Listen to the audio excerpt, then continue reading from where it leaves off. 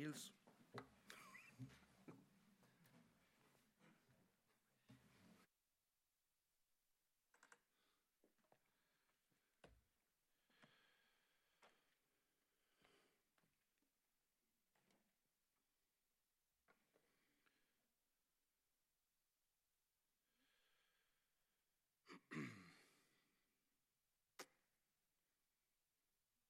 Ist übrigens okay für Männer zu weinen.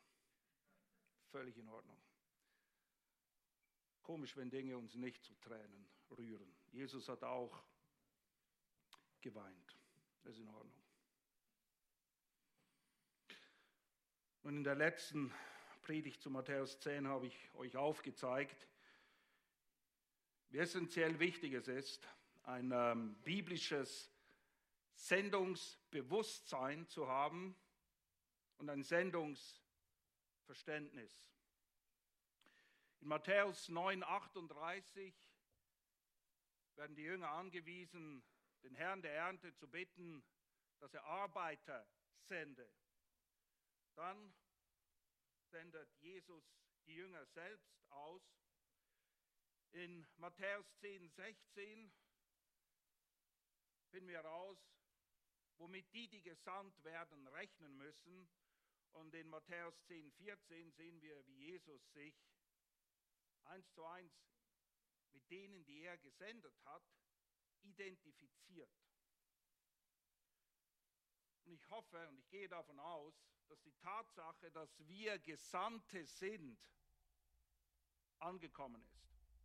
Und es ist unbestreitbar so. In Johannes 17 und folgende sagt Jesus sogar ausdrücklich, er betet zum Vater, dass so wie er ihn gesandt hat, er uns jetzt in diese Welt hinaussendet. Das ist das, was in Matthäus 10 passiert. Aber es drängt sich eine große Frage auf, die wir in aller Klarheit beantworten müssen. Ist denn jeder Gesandte, und wir sollen alle Gesandte Christi sein, aber ist jeder Gesandte auch ein, wie es in Matthäus 10,2 heißt, ein Apostel?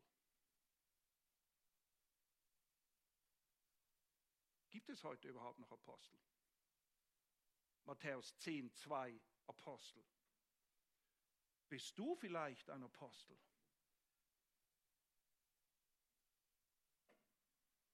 Was sind denn überhaupt die Merkmale? Was zeichnet einen Apostel, so wie wir das hier lesen, überhaupt aus? Meine lieben Freunde, das sind nicht nur interessante Fragen und irgendwelche Dinge für Gehirngymnastik, sondern diese Fragen und die Antwort darauf ist so zentral wichtig, denn hier entscheidet sich schlicht und einfach, auf welcher Grundlage dein Glaube tatsächlich steht. Was ist die Grundlage? Was ist das Fundament? Und es beeinflusst jeden Aspekt dessen, wie du dein praktisches Leben im Alltag führst. Wer nicht unterscheiden kann zwischen dem wahren Wort Gottes, das, was Gott wirklich sagt, und dem falschen Reden Gottes, Dinge, die man Gott unterjubelt und so tut, als hätte Gott gesprochen, dabei hat er kein Wort dazu gesagt. Wer das nicht unterscheiden kann, begibt sich in große Gefahr. Das ist schlicht und einfach gefährlich. Es ist ungefähr so, wie wenn du denkst, du gehst zu einem ausgebildeten Mediziner und Arzt, dabei bist du bei einem Quacksalber gelandet, der dir irgendetwas auftischt. Es ist so, als würde dir in der Apotheke irgendwelche Medizin und Tabletten verabreicht werden. Du denkst, es ist das Richtige, ist es aber nicht. Das kann dazu führen, dass du einfach nicht gesund wirst. Es kann dazu führen, dass du aber nicht nur nicht gesund wirst, sondern dass deine Krankheit fortschreitet, diese Tabletten vielleicht sogar alles noch schlimmer machen, du nicht nur kränker wirst, sondern unter Umständen kann es fatale Folgen haben. Das ist ernst. Auf wen hören wir? Wem leihst du dein Ohr? Was hörst du dir an? Wie prüfst du, ob es sich lohnt, das zu hören? Und was machst du mit dem Gehörten? Der Titel der Predigt: Gibt es heute noch Apostel? Gibt es heute noch Apostel? Wir werden die Situation uns vor Augen führen, die Warnungen uns vor Augen führen und dann sehen, wo wir landen. Zuerst die Situation. Wir haben es gelesen, mehrmals. Jesus in Matthäus 10 spricht zum allerersten Mal nicht nur von Jüngern, nicht von Geschwistern, nicht von Brüdern, was übrigens alles ein Synonym ist, sondern er nennt sie Apostel. Und nur nebenbei, er nennt jeden der 12, er sagt wie viele, und er benennt jeden Einzelnen mit Namen. Das ist irgendwie wichtig. Also er spricht von Aposteln, und in Epheser 4,11, das haben wir in der letzten Predigt gehört, zur Einsetzung der Diakone. Epheser 4,11 lehrt ausdrücklich, dass Gott der Gemeinde, die es damals noch nicht gab in Matthäus 10, dass Gott der Gemeinde Apostel und Propheten, Evangelisten und Hirtenlehrer gegeben hat. Was machen wir jetzt damit? Wie ist das zu verstehen? Wie ist das einzuordnen? Gibt es sie? Was sind sie? Gibt es sie in der Form, wie wir in Matthäus 10,2 gelesen haben? Worum geht es hier eigentlich? Nun, lasst mich euch auf eine wichtige Tatsache hinweisen. Es gibt nämlich ein paar Gemeinsamkeiten, die unheimlich wichtig sind. Eine Gemeinsamkeit, die sowohl Apostel als auch Propheten, Evangelisten, Hirten und Lehrer teilen. Wisst ihr, was sie alle gemeinsam haben? Ihr Dienst zeichnet sich dadurch aus, dass sie das Wort Gottes reden. Apostel reden im Namen des Herrn, Propheten reden im Namen des Herrn, Evangelisten tun es, die Lehrer tun es, die Hirten tun es. Durch ihr Reden haben sie auch eine gewisse leitende, führende Funktion. Auch das ist eine Gemeinsamkeit und eine, die mit großer Verantwortung verbunden ist. Es gibt aber noch eine Gemeinsamkeit. Von all diesen gibt es auch Fälschungen. Hat es schon immer gegeben. Seit jeher. Falsche Apostel, von denen gewarnt wird, falsche Propheten, von denen gewarnt wird, falsche Lehrer, von denen gewarnt wird, falsche Hirten, falsche Evangelisten, Leute, die das Evangelium verkünden, das gar keins ist. Auch das ist eine Gemeinsamkeit. Die zentrale Sache ist das Wort. Ist es Gottes Wort? Ist es ihr eigenes Wort?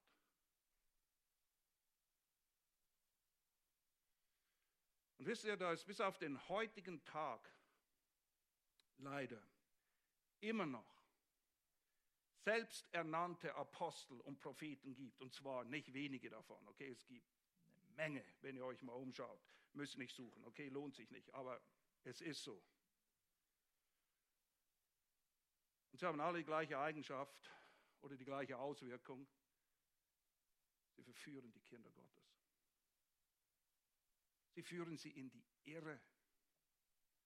Sie führen sie weg von Gott. Und ich will euch heute Morgen aufzeigen, warum wir hier in dieser Gemeinde absolut davon überzeugt sind. Und das ist unsere Lehrposition. Es gibt keine Apostel mehr im Sinne von Matthäus 10,2. Und es gibt sie nicht mehr, und ich sage euch auf, weil es sie nicht mehr braucht. Und ich zeige euch das auf, nicht einfach, weil wir schon immer so getaktet waren, sondern das ist das, was die Bibel lehrt. Und das ist das Einzige, was zählt. Nicht Erfahrungen, nicht was ich gehört, nicht was ich gelesen habe, nicht was mich angesprochen hat, nicht was toll ist, nicht was ankommt, keine Ahnung was. Was lehrt Gottes Wort über Apostel? Das ist die Situation, wie sie sich darstellt. Immer wenn diese Themen auftauchen in der Schrift, seit jeher, sind ernste Warnungen damit verbunden. Sehr, sehr ernste Warnungen. Weil das Nichtbeachten sehr, sehr ernste Auswirkungen hat. Wir beginnen im Alten Testament. Im 5. Buch Mose weiß, Mann, einmal ist ihm der Geduldsfaden gerissen und das hat zur Folge, dass er nicht ins verheißene Land eingehen wird. Er wird das Volk, das er 40 Jahre durch die Wüste geführt und ertragen hat, nicht ins verheißene Land führen. Gott hat ihm gesagt, du wirst sterben. Und bevor er stirbt, regelt er alle wichtigen Dinge im 5. Buch Mose. 5. Buch Mose ist quasi eine Zusammenfassung all dessen, was vorher passiert ist. Und eins dieser wichtigen Dinge, die erklärt und sehr hilfreich sind für uns, finden wir in 5. Mose Kapitel 18. 5. Mose 18 ab Vers 20.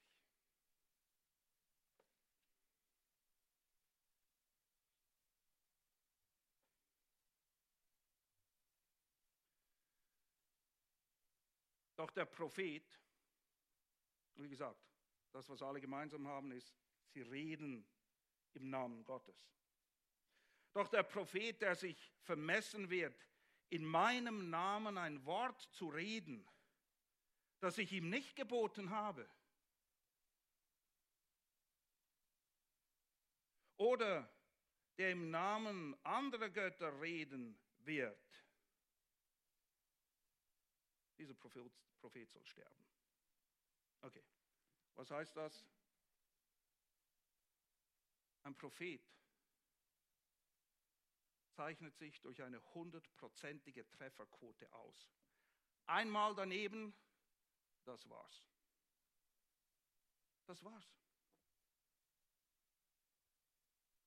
Ziemlich ernst. Zu Recht. Wir lesen weiter. Vers 21. Und wenn du in deinem Herzen sprichst, wie sollen wir das Wort erkennen? Das ist eine berechtigte Frage. Dass der Herr nicht geredet hat. Okay, das ist nichts Neues. Wie unterscheiden wir, meine lieben Freunde, wir brauchen Unterscheidungsvermögen. Johannes im Neuen Testament sagt ausdrücklich, glaubt nicht jedem Geist. Glaubt nicht jedem, der daherkommt und sagt, der Herr sagt oder der Herr spricht. Also wie können wir testen, wie können wir es prüfen? Wie sollen wir das Wort erkennen, dass der Herr nicht geredet hat, wenn der Prophet im Namen des Herrn redet? Und das Wort geschieht nicht, also keine 100%ige Trefferquote und trifft nicht ein. So ist das Wort, das der Herr nicht, so ist das Wort, das der Herr nicht geredet hat. Mit Vermessenheit hat der Prophet geredet, du sollst dich nicht vor ihm fürchten und du sollst nicht auf ihn hören. Wisst ihr, ich kenne zig Geschichten von irgendwelchen Propheten, die irgendwelche Dinge von sich gegeben haben. Dann ist es nicht eingetreten. Und wissen Sie, was ihre Begründung war? Der Satan hat es gewusst und hat es vereitelt. Naja, das bringt eine Menge Probleme mit sich. Das größte Problem, und das ist das Einzige, was ich euch mitgeben möchte, ist, okay, also Gott nimmt sich Dinge vor und dann kann er sie nicht ausführen, weil er nicht stark genug ist? I don't think so. Das funktioniert dann nicht. Das ist die Ausrede, um den Propheten zu schützen. Nein, der Prophet hat einfach nicht im Namen des Herrn geredet. Das ist alles. Niemand kann die Ratschlüsse des Herrn verwehren oder vereiteln. Niemand. Ziemlich klare Sache, wie sich das verhält mit Propheten. Ziemlich eindeutig. Absolut eindeutig. Nun, Jeremia, ein echter Prophet, sagt Folgendes. Jeremia 5, Vers 30. Jeremia 5, Vers 30. Entsetzliches und Schauderhaftes ist im Land geschehen. Es ist Entsetzliches. Es läuft einem kalt den Rücken runter und die Nackenhaare stellen sich ein. Das ist das. Es ist wirklich, wie kann das sein? Die Propheten weissagen falsch. Das ist das Schreckliche. Und die Priester, die das Volk lehren sollten, und die Priester herrschen unter ihrer Leitung, unter der Leitung der falschen Propheten und nicht unter der Leitung Gottes. Alles läuft daneben. Und ja, es ist erschreckend, es ist schrecklich, es ist schauderhaft, es ist böse bis in den Kern.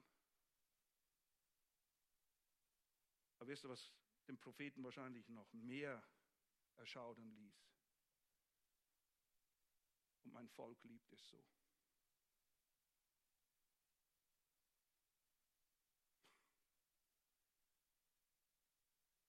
Falsche Propheten,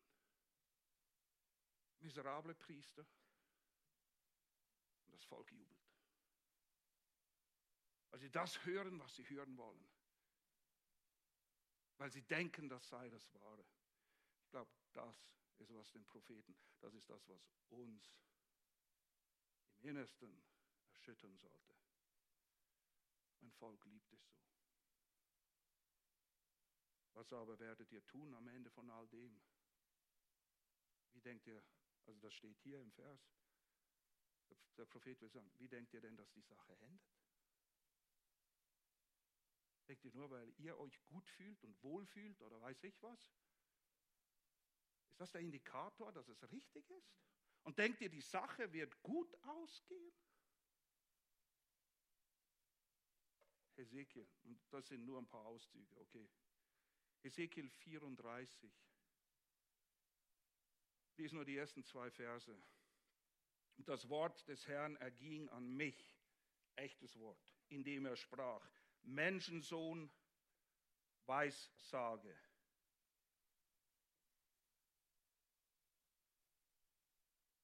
Gegen die Hirten Israels.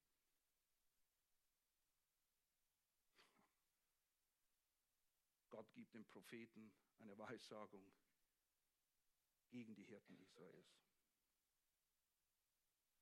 Weissagen spricht zu ihnen, den Hirten. So spricht der Herr, wehe den Hirten Israels. Und du willst nie der Empfänger eines göttlichen Wehes sein. Du denkst, du hast ein Problem, an deine Eltern dich zitieren oder dein Chef, das ist nichts. Wehe den Hirten Israels, die sich selbst weiden, denen es nur um sich selbst geht. Sollen die Hirten nicht die Herde weiden? Nils hat es vorhin gerade erklärt. Die Schafe interessieren sie nicht. Das Wohlergehen der Schafe interessiert sie nicht. Die Schafe sind da, um ihnen zu dienen, nicht umgekehrt. Wehe. Und wenn ihr das Kapitel zu Ende lest, ein vernichtendes Urteil. Die Hirten, die Propheten, die Priester, wie wir es jetzt gesehen haben. Hosea 4, Vers 6, und es zieht sich durch alles durch, von Anfang bis Ende.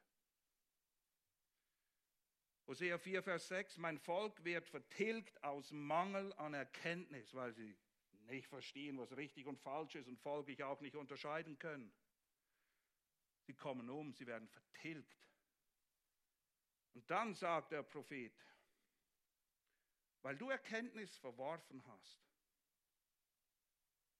so verwerfe ich dich, dass du mir nicht mehr Priesterdienst aus, die Priester wieder. Die Priester sind's. Und dann sagt er weiter, und du hast das Gesetz deines Gottes vergessen. Wisst ihr, was das Verrückte ist? Denkt nicht, dass kein Gottesdienst mehr stattfand. Oh, die waren alle stinkreligiös. Die gingen in den Tempel, die haben angebetet, aber komplett vergessen, was Gott von ihnen will. Sie haben das Gesetz vergessen. Es war ihnen egal. Ist ja nicht so wichtig, solange wir uns gut fühlen bei unserem Zusammensein und unserem Theater, das wir als Gottesdienst verkaufen. Ist alles in Ordnung? Wen kratzt das schon? Denkt nicht, dass falsche Lehrer, falsche Apostel, falsche Priester nicht religiöse Leute wären. Ganz im Gegenteil. Aber es ist eben tote Religion und nicht wahrer Glaube, der Leben spendet. Und so sehen wir Gott immer wieder, wie im Alten Testament, die Leiter und Lehrer zitiert. Die Leiter und Lehrer seines Volkes. Weil sie nicht lehren und reden, was er ihnen geboten hat. Und weil sie nicht leben, so wie er ihnen geboten hat. Weil sie einfach jeder macht, wie er gerade lustig ist. Und wir reden hier von Königen, von Priestern, von Propheten, von Hirten. Jakobus wusste schon, warum in Jakobus 3,1 sagt, werdet nicht viele Lehrer, denn ihr werdet ein härteres Urteil empfangen. Gott wird ganz genau hinschauen. Er sagt nicht, werde keine Lehrer. Aber bevor du dich hinstellst und sagst, so lehrt der Herr, das sagt die Bibel. Und das spielt keine Rolle, ob das am Sonntag hier ist oder in der Sonntagsschule für die Kleinsten. Das Entscheidende ist nicht, wer vor dir sitzt, das Entscheidende ist, wessen Wort du bringst. Das bringt das Gewicht. Und das ist ein Auszug aus dem Alten Testament. Nun im Neuen unter der Gnade wird sicher alles besser.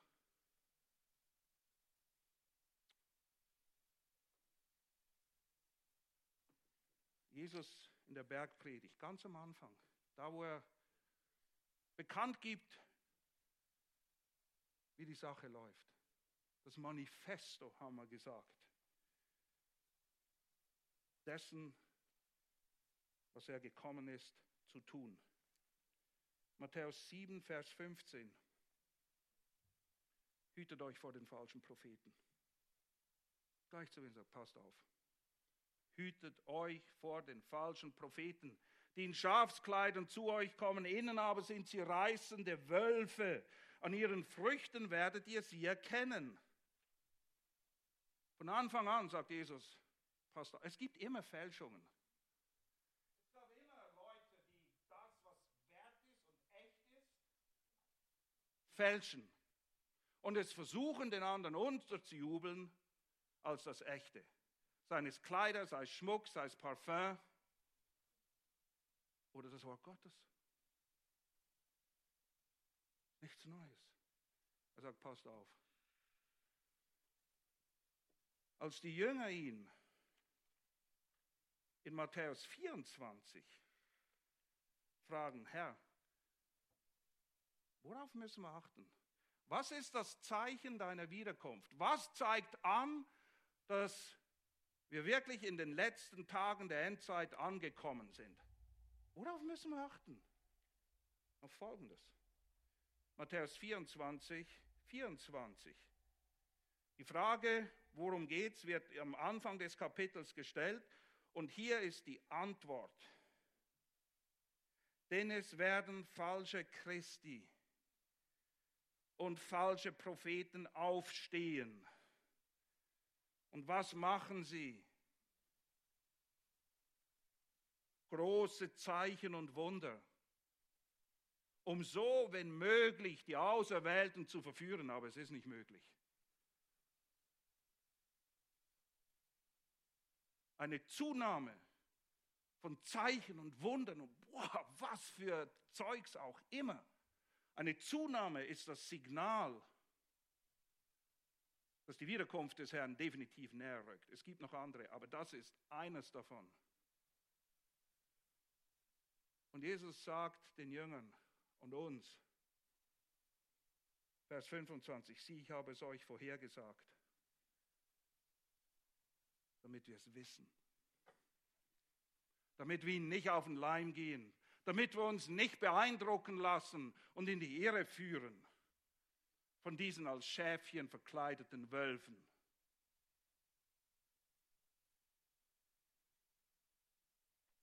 Anfang der Gemeinde. Apostelgeschichte berichtet davon, wie die ganze Gemeindezeit anfängt. Richtig? Paulus, der sich von Ephesus verabschiedet, von den Ältesten in Ephesus. Was sind seine Worte in Apostelgeschichte 20, Vers 28 an die Ältesten? Habt Acht auf euch selbst. Das heißt, du musst deine Bibel kennen. Und auf die Herde, die euch anvertraut ist. Warum? Paulus sagt, denn ich weiß, nicht es könnte sein, nicht wenn es dumm läuft, nicht wenn alle Stricke reißen, nicht, naja, das ist die Ausnahme zur Regel. Nein, Paulus sagt, denn ich weiß, dass nach meinem Abschied reißende Wölfe von außen kommen werden, die die Schafe nicht schonen. Und jetzt kommt's, und aus eurer eigenen Mitte werden Männer aufstehen, die verdrehte Dinge reden, um etliche hinter sich her abzuziehen. Das sind die falschen Lehrer und Propheten. Und er sagt, passt auf. Von außen, von innen. Die Frage ist nicht, ob sie kommen. Die Frage ist, ob wir sie erkennen. Ob wir wissen, was macht denn jetzt wirklich den Unterschied? Denn nochmal, stell dir vor, du nimmst das falsche Medikament und anstatt gesund zu werden, stirbst du deswegen. Was für ein Fiasko. Du dachtest, das sei deine Hilfe, das sei deine Hoffnung, das sei dein Trost, das sei deine Zuversicht, so wirst du gesund. Und dann verreckst du daran. Oh, und sie kommen als Schäfchen. Zuckersüß. Mit den fettesten Bibeln, den frommsten scheinheiligen Sprüchen, die es gibt. Galaterbrief. Wir haben den in der Bibelstunde durchgenommen, ganz bewusst. Der erste Brief, das ist der allererste Brief, den Paulus schreibt. An die allerersten Gemeinden, die er gegründet hat. Auf der allerersten Missionsreise, die er gemacht hat, okay? Ist noch alles frisch, ist noch warm fast, okay? Kaum sind die Gemeinden gegründet, muss er diesen äußerst scharfen Brief schreiben. Warum? Weil diese Angriffstaktik, sie funktioniert in der Welt, im wahren Krieg, aber auch in dem Krieg, in dem wir uns befinden. Von Anfang an da war. Infiltration. Das heißt, du tarnst dich, als wärst du ein Freund der Truppe. Aber du bist der Feind. Und du schleichst dich ein, um die wunden Punkte auszukundschaften und die Leute in die Irre zu führen, in einen Hinterhalt zu locken, damit sie umkommen. Ja, ich lese euch aus Galater 2, Vers 4. Er beschreibt das so treffend. Und ich lese aus der NGÜ hier. Allerdings mussten wir uns mit einigen falschen Brüdern. Nicht überall, wo Bruder draufsteht, ist ein echter Bruder drin. Nicht überall, wo Christ draufsteht, ist Christ drin. Nicht überall, wo Evangelium draufsteht, ist Evangelium drin. Seid nicht so blauäugig und naiv. Allerdings mussten wir uns mit einigen falschen Brüdern auseinandersetzen. Mit Eindringlingen. Sie quetschen sich hinein. Sie drängen sich auf. Die sich bei uns eingeschlichen haben. Diese Sprache ist schon...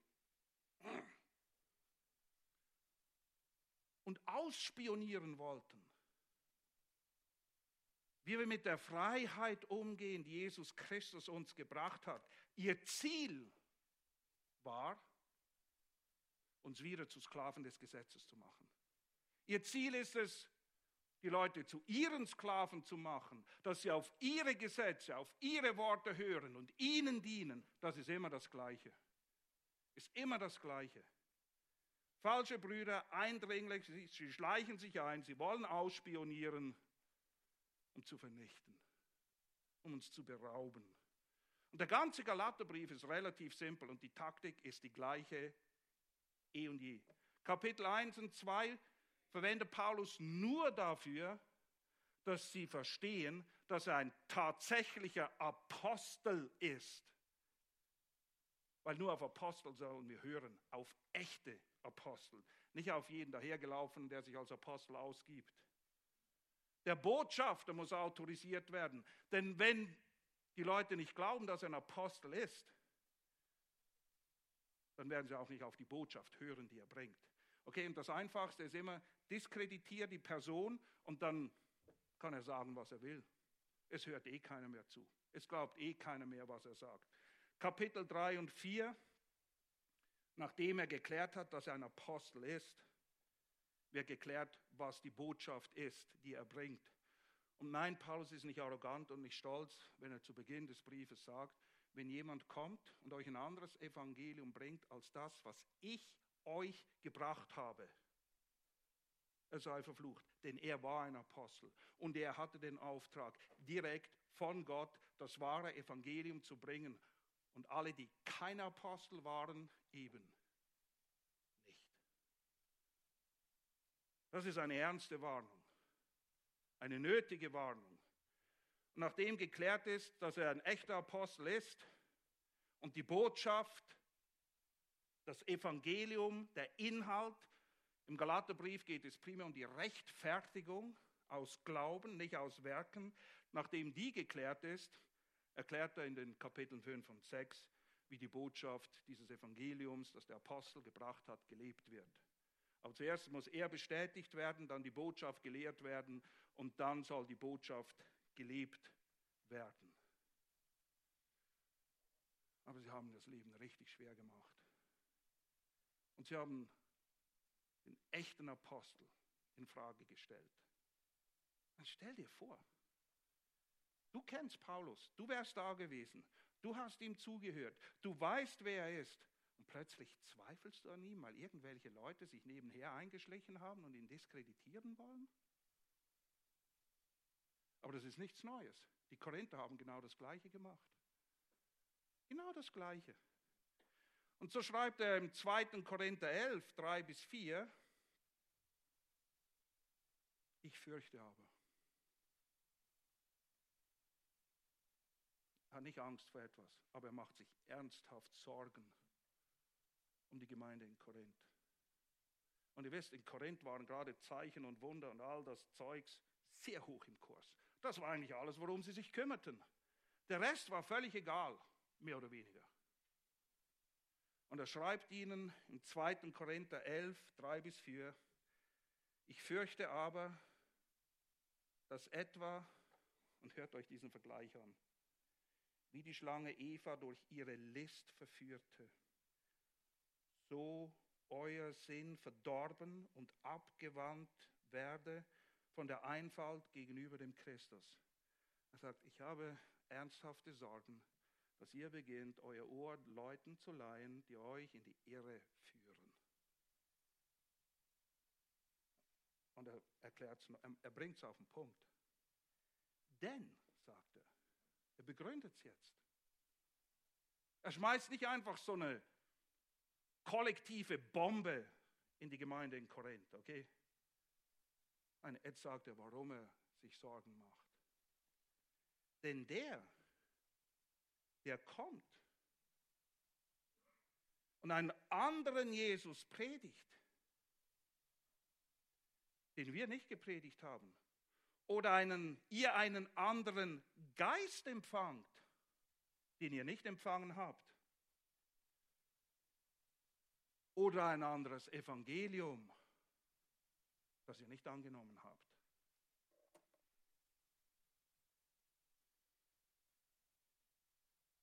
Schreibt er so, ertragt ihr es wohl.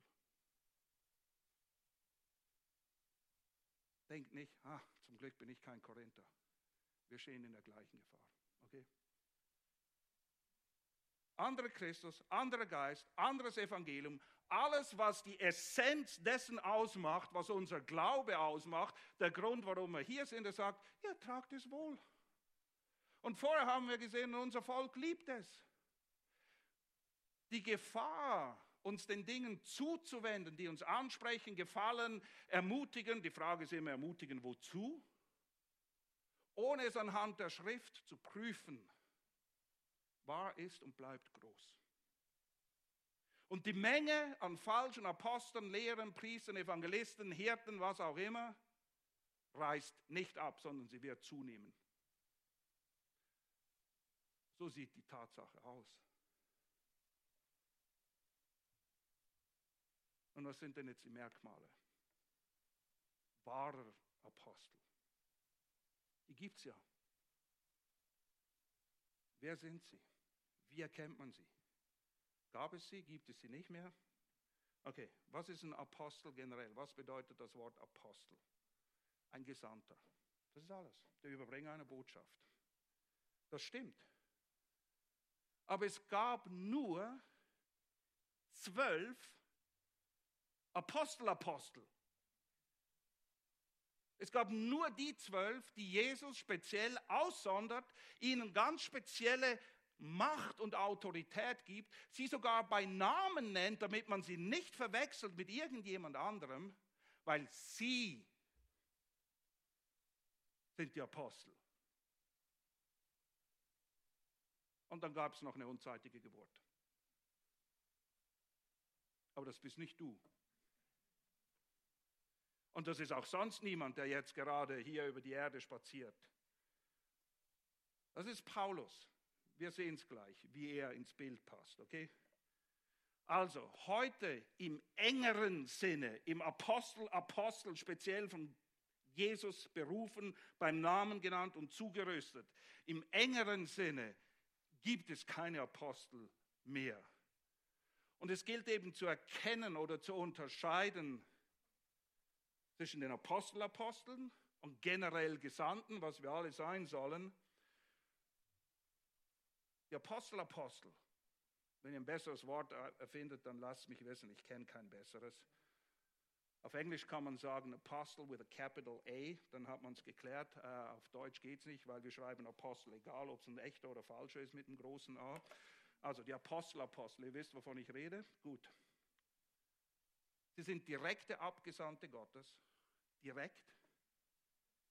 die direkte Offenbarung erhielten, echtes Wort Gottes, mit speziellen Apostelgaben ausgestattet wurden, wie wir es lesen, dass er ihnen Kraft und Macht gibt, Dinge zu tun, die nicht für jedermann sind. Und sie dienten dazu, nicht sich groß zu machen, nicht Leute an sich zu binden, sondern diese Dinge wurden ihnen gegeben, damit sie bestätigt wurden, beglaubigt, um auf ihre Botschaft zu hören. Es geht immer ums Wort. Aber das Wort, was Gott tatsächlich gegeben hat. Nun im weiteren Sinne bedeutet Apostel eben Botschafter, Abgesandter, Überbringer einer Botschaft oder Nachricht. Und in diesem Sinne ist jedes Kind Gottes aufgefordert, das haben wir ausführlich angeschaut, der Überbringer der guten Botschaft zu sein, zu evangelisieren, das Evangelium in der Welt zu verkündigen. Das lesen wir in Römer 10. Wie sollen sie hören, wenn keiner da ist, der es ihnen sagt? 1. Petrus 2,9. Wir sind hier, um die Tugenden dessen zu verkündigen, der uns gerettet hat aus der Finsternis ins Licht. 2. Korinther 5,20. So sind wir nun Botschafter an Christi Stadt und flehen euch an, lasst euch versöhnen mit Gott. Das gilt allen. Allen. Aber das macht euch nicht zu einem Apostel. Hier sind die Qualifikationen.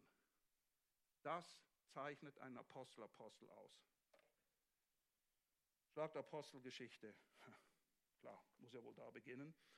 Apostel und Apostelgeschichte. Apostelgeschichte 1 auf.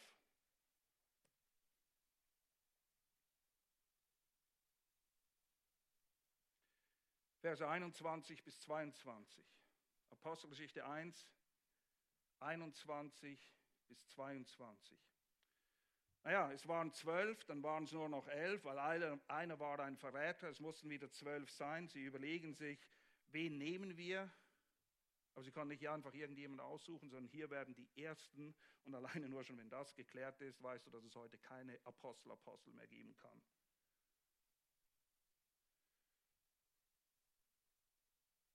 Vers 21.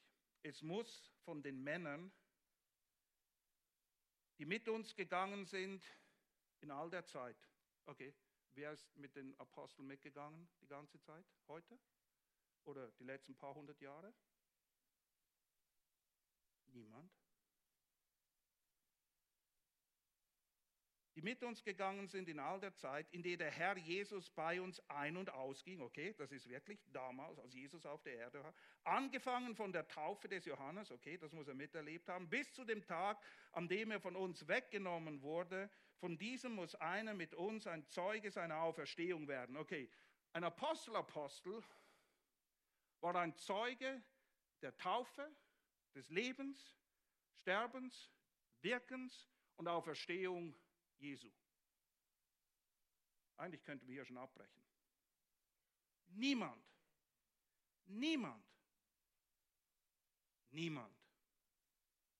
kann das erfüllen. Je. Überhaupt nicht. Zweitens, ich habe euch auf Paulus verwiesen, 1. Korinther 15, 8. Also du denkst, naja, aber Paulus war ja auch nicht. Hier, 1. Korinther 15, ab Vers 8. Ich lese ab Vers 7. Einleitend sagt er, dass er in das wahre Evangelium bringt, ab Vers 1. Vers 7 dann, danach erschien er Jakobus, dann den Aposteln allen. Am letzten aber von allen gleichsam der unzeitigen Geburt erschien er auch mir. Nun, das war viel später als alles andere. Wann ist der Herr dem Paulus erschienen? Auf dem Weg nach Damaskus. Wow! Das war wirklich speziell. Niemand hat etwas erlebt wie Paulus. Deshalb sagt er, eine unzeitige Geburt erschiene auch mir. Und dann sagt er, denn ich bin der Geringste der Apostel. Er ist der Geringste dieser speziellen Truppe, der Apostel, der ich nicht wert bin, ein Apostel genannt zu werden, weil ich die Versammlung Gottes verfolgt habe. Okay, hier wird geklärt, warum und wie Paulus Teil dieser sehr erlesenen Gruppe von 12 Aposteln wurde. Ein dritter Grund, Apostel, so wie wir das in der Bibel finden, finden wir als solche, die direkte Repräsentanten Jesu sind, weil sie einen direkten Auftrag von ihm bekommen haben, genauso wie wir das in Matthäus 10, 1-5 lesen. Er sagt, von den 12 Jüngern, ihr seid die 12 Apostel, ich rüste euch aus mit dieser Kraft, das ist euer Auftrag, da geht ihr hin, da geht ihr nicht hin, das macht ihr. Was das für uns bedeutet, praktisch, das werden wir noch sehen, denn wir können nicht denken, das ist für die Apostel. Es hat schon Bedeutung für uns, aber nicht 1:1, weil du und ich keine Apostel sind. Grund Nummer 4, die Gemeinde wächst. Wir gehen in Apostelgeschichte 15, wo die Gemeinde wächst, wachsen auch die Probleme. Klar, völlig klar. Und es gibt Probleme. Paulus geht nach Jerusalem. Wer ist in Jerusalem? Die 3 Säulen der Gemeinde. Jakobus, Johannes, Petrus. Per Zufall Apostel. Die wissen, was es mit der Gemeinde auf sich hat. Aber achtet darauf. Apostelgeschichte 15,4. Als sie aber nach Jerusalem gekommen waren, wurden sie von der Versammlung und den Aposteln und den Ältesten aufgenommen. Vers 6. Und die Apostel und die Ältesten versammelten sich. Vers 22. Dann schien es den Aposteln und den Ältesten samt der ganzen Versammlung gut zu sein. Vers 23. Und sie schrieben und sandten durch ihre Hand Folgendes: Die Apostel und die Ältesten. Am Anfang waren die Apostel da. Aber der Apostel Paulus in seinen Pastoralbriefen weist die Empfänger der Briefe an, was einzusetzen. Apostel oder Älteste? Zeigt mir irgendwo in der Schrift, wonach dieser initialen Gründung durch die Apostel weitere Apostel folgen. Ihr findet keine. Sondern diese leitende, führende Funktion der Apostel, je mehr das Wort Gottes fertiggestellt wurde, ging über an die Ältesten, die sich unter anderem dadurch auszeichnen, dass sie das Wort Gottes, und zwar das gegeben wurde, ein für alle Mal kennen und wissen, anzuwenden. Und ihr lest nichts mehr von Aposteln. Sie haben ihre Aufgabe getan, wie wir es in Epheser 2,20 lesen. Die Gemeinde ist gegründet auf der Grundlage der Apostel und Propheten, durch die Gott geredet hat und dieses völlig Neue ins Leben gerufen hat, nämlich die Gemeinde. Aber nachdem sie die Grundlage gelegt haben, braucht es sie nicht mehr. Die Grundlage muss nicht immer wieder gelegt werden. Jetzt geht es darum, auf dieser Grundlage zu bauen. In 1. Korinther 9, 1-2 und 15, 5-8 sehen wir wieder, dass die Apostel und speziell Paulus ein Zeuge der Auferstehung war. Und wisst ihr, es gibt so viel Beweismaterial, wenn wir den glauben. Und das ist das, worum es geht. Dass das alles ist, was wir brauchen. Wenn Leute natürlich überzeugt sind, dass Gott immer noch spricht, durch Apostel und Propheten oder wer auch immer, dann sind alle unsere Argumente aus der Schrift nichtig. Dann haben wir aber keinen Prüfstein, an dem wir irgendwelches Reden Gottes prüfen können. Denn, und das ist das Killerargument schlechthin, wenn Gott reden würde, und wir glauben, dass er das nicht mehr tut in der Form, wie er zu Aposteln und Propheten gesprochen hat, und du tanzt hier an und sagst, der Herr hat mir, einige sind ehrlich und sagen, der Herr hat es mir gesagt. In unseren Kreisen sagt man, der Herr hat es mir aufs Herz gelegt, was aber eigentlich das Gleiche bedeutet am Schluss. Es ist die Autorisierung dessen, was ich will, durch Gott. Und wenn Gott das tun würde, wer will irgendetwas entgegnen? Wer will denn gegen Gott das Wort ergreifen? Versteht ihr, wenn wir nicht glauben, dass das die vollständige, irrtumslose, fehlerlose, autoritative, allgenugsame Offenbarung ein für alle Mal an uns ist, dann werde ich nie wieder auf dieser Kanzel stehen. Weil dann habe ich absolut nichts zu sagen, was von Interesse wäre in einem Gottesdienst. Nichts. Damit steht und fällt die ganze Geschichte am Schluss. Und ich gebe euch noch die letzten 2 Punkte und dann schließen wir hier ab für heute. In Galater, und ihr wisst, ich habe es kurz erwähnt, Galater spielt eine ganz zentrale Rolle. In Galater 1, Vers 12, da wo Paulus sein Apostelamt verteidigt, ich lese Vers 11, ich tue euch aber kund, Brüder, dass das Evangelium, das von mir verkündigt worden ist, nicht nach dem Menschen ist. Paulus hat das Evangelium nicht so wie wir alle von jemand anderem gelernt. Es ist nicht nach Menschenweise. Es ist nicht durch einen anderen Menschen zu ihm gekommen, der es ihm erklärt hat, so wie 2. Timotheus 2,2 sagt, was du von mir in Gegenwart vieler Zeugen gehört hast, vertrau treuen Männern an, die wiederum fähig sind, andere zu unterweisen. Das ist hier nicht der Fall. Dann wäre er kein Apostel. Zuerst sagte er, hey, so lief es nicht. Vers 12, denn ich habe es weder von einem Menschen empfangen, noch erlernt, sondern durch Offenbarung Jesu Christi. Wenn ihr mehr dazu wissen wollt, ich glaube, wir haben ungefähr 150 Bibelabende. Nein, es waren nicht so viele, aber wir haben das alles durchgekaut. Wir wissen nicht im Detail, wie es lief, aber Paulus muss 3 Jahre in der Wüste von Christus selbst Sonderunterricht bekommen haben. Christus, hat ihm das Evangelium weitergegeben, denn sonst wäre er kein Apostel. Er würde sich nicht qualifizieren. Es wäre unmöglich. Das muss geklärt werden, denn sonst werden die Galater nicht auf ihn hören. Und 1. Korinther 15, 7 bis 11. 1. Korinther 15, 7 bis 11. Es geht hier wieder darum, die Echtheit der Auferstehung und was das bedeutet, wie es einzuordnen ist, zu klären. Danach erschien er Jakobus, nicht der Jakobus von den 12, weil es heißt, dann den Aposteln allen.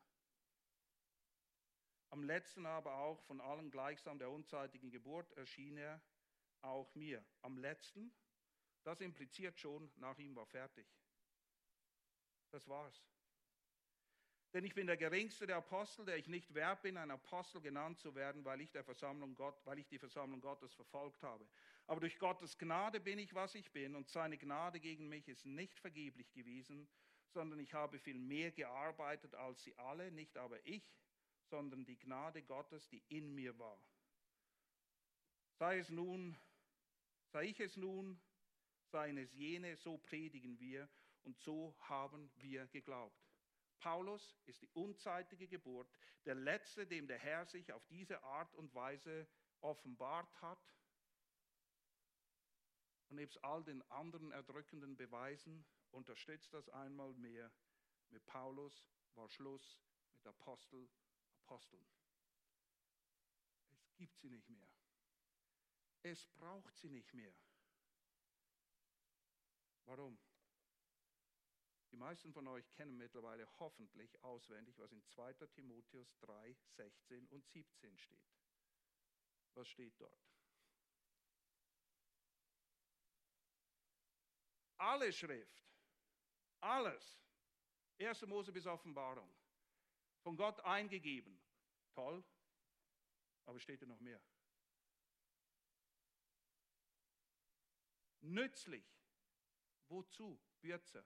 So könnt ihr es euch merken. Wenn ihr es noch nicht wüsstet, nützlich Bürzer. Ein Bürzer ist ein Arbeiter. Wir sollen auch mit der Schrift arbeiten. B-Ü-Z-E. Nützlich zur Belehrung, Überführung, Zurechtweisung, Erziehung in Gerechtigkeit, damit der Mensch Gottes zu jeder Zeit, zu jedem guten Werk völlig ausgerüstet ist. Frage. Und damit schließen wir ab für heute. Weil das ist so zentral, dass wir das verstehen. Weil sonst, aus meiner Sicht, haben wir keine Existenzberechtigung. Was wünschst du dir? Was brauchst du mehr? Als zu jeder Zeit, immer. Zu jedem Werk, allem. Völlig, es fehlt dir nichts, ausgerüstet zu sein. Und was ist nützlich und was brauchst du dazu? Extra biblische Offenbarung, ein direktes Reden von Gott oder die inspirierte, allgenugsame, fehlerlose, irrtumslose, autoritative, alles verbindliche Schrift Gottes, wo all sein Reden festgehalten ist für Zeit und Ewigkeit, damit wir einen festen Orientierungspunkt haben, einen festen Grund. Und wenn alles vergeht, das wird nicht vergehen. Vater im Himmel, du bist ein Gott, der auf verschiedene Art und Weise durch die Jahrhunderte, durch die Jahrtausende hindurch zu den Menschen, ja, geredet hat, sich offenbart hat, aber immer mit Prüfsteinen. Denn es ist so wichtig zu wissen, zutiefst überzeugt zu sein, das ist das Reden Gottes und das ist es nicht.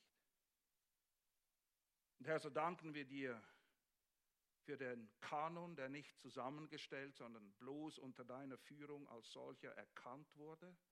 Dass diese 66 Bücher wirklich alles sind, was wir brauchen.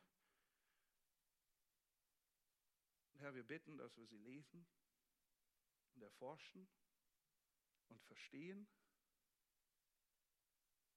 um sie dann auch zu tun. Und so ein Licht für dich zu sein. Und Herr, bewahre uns davor, falschen Aposteln, falschen Lehrern, falschen Brüdern auf den Leim zu gehen. Das beste Gegenmittel ist dein Wort zu kennen, zu lieben und es zu tun. Amen.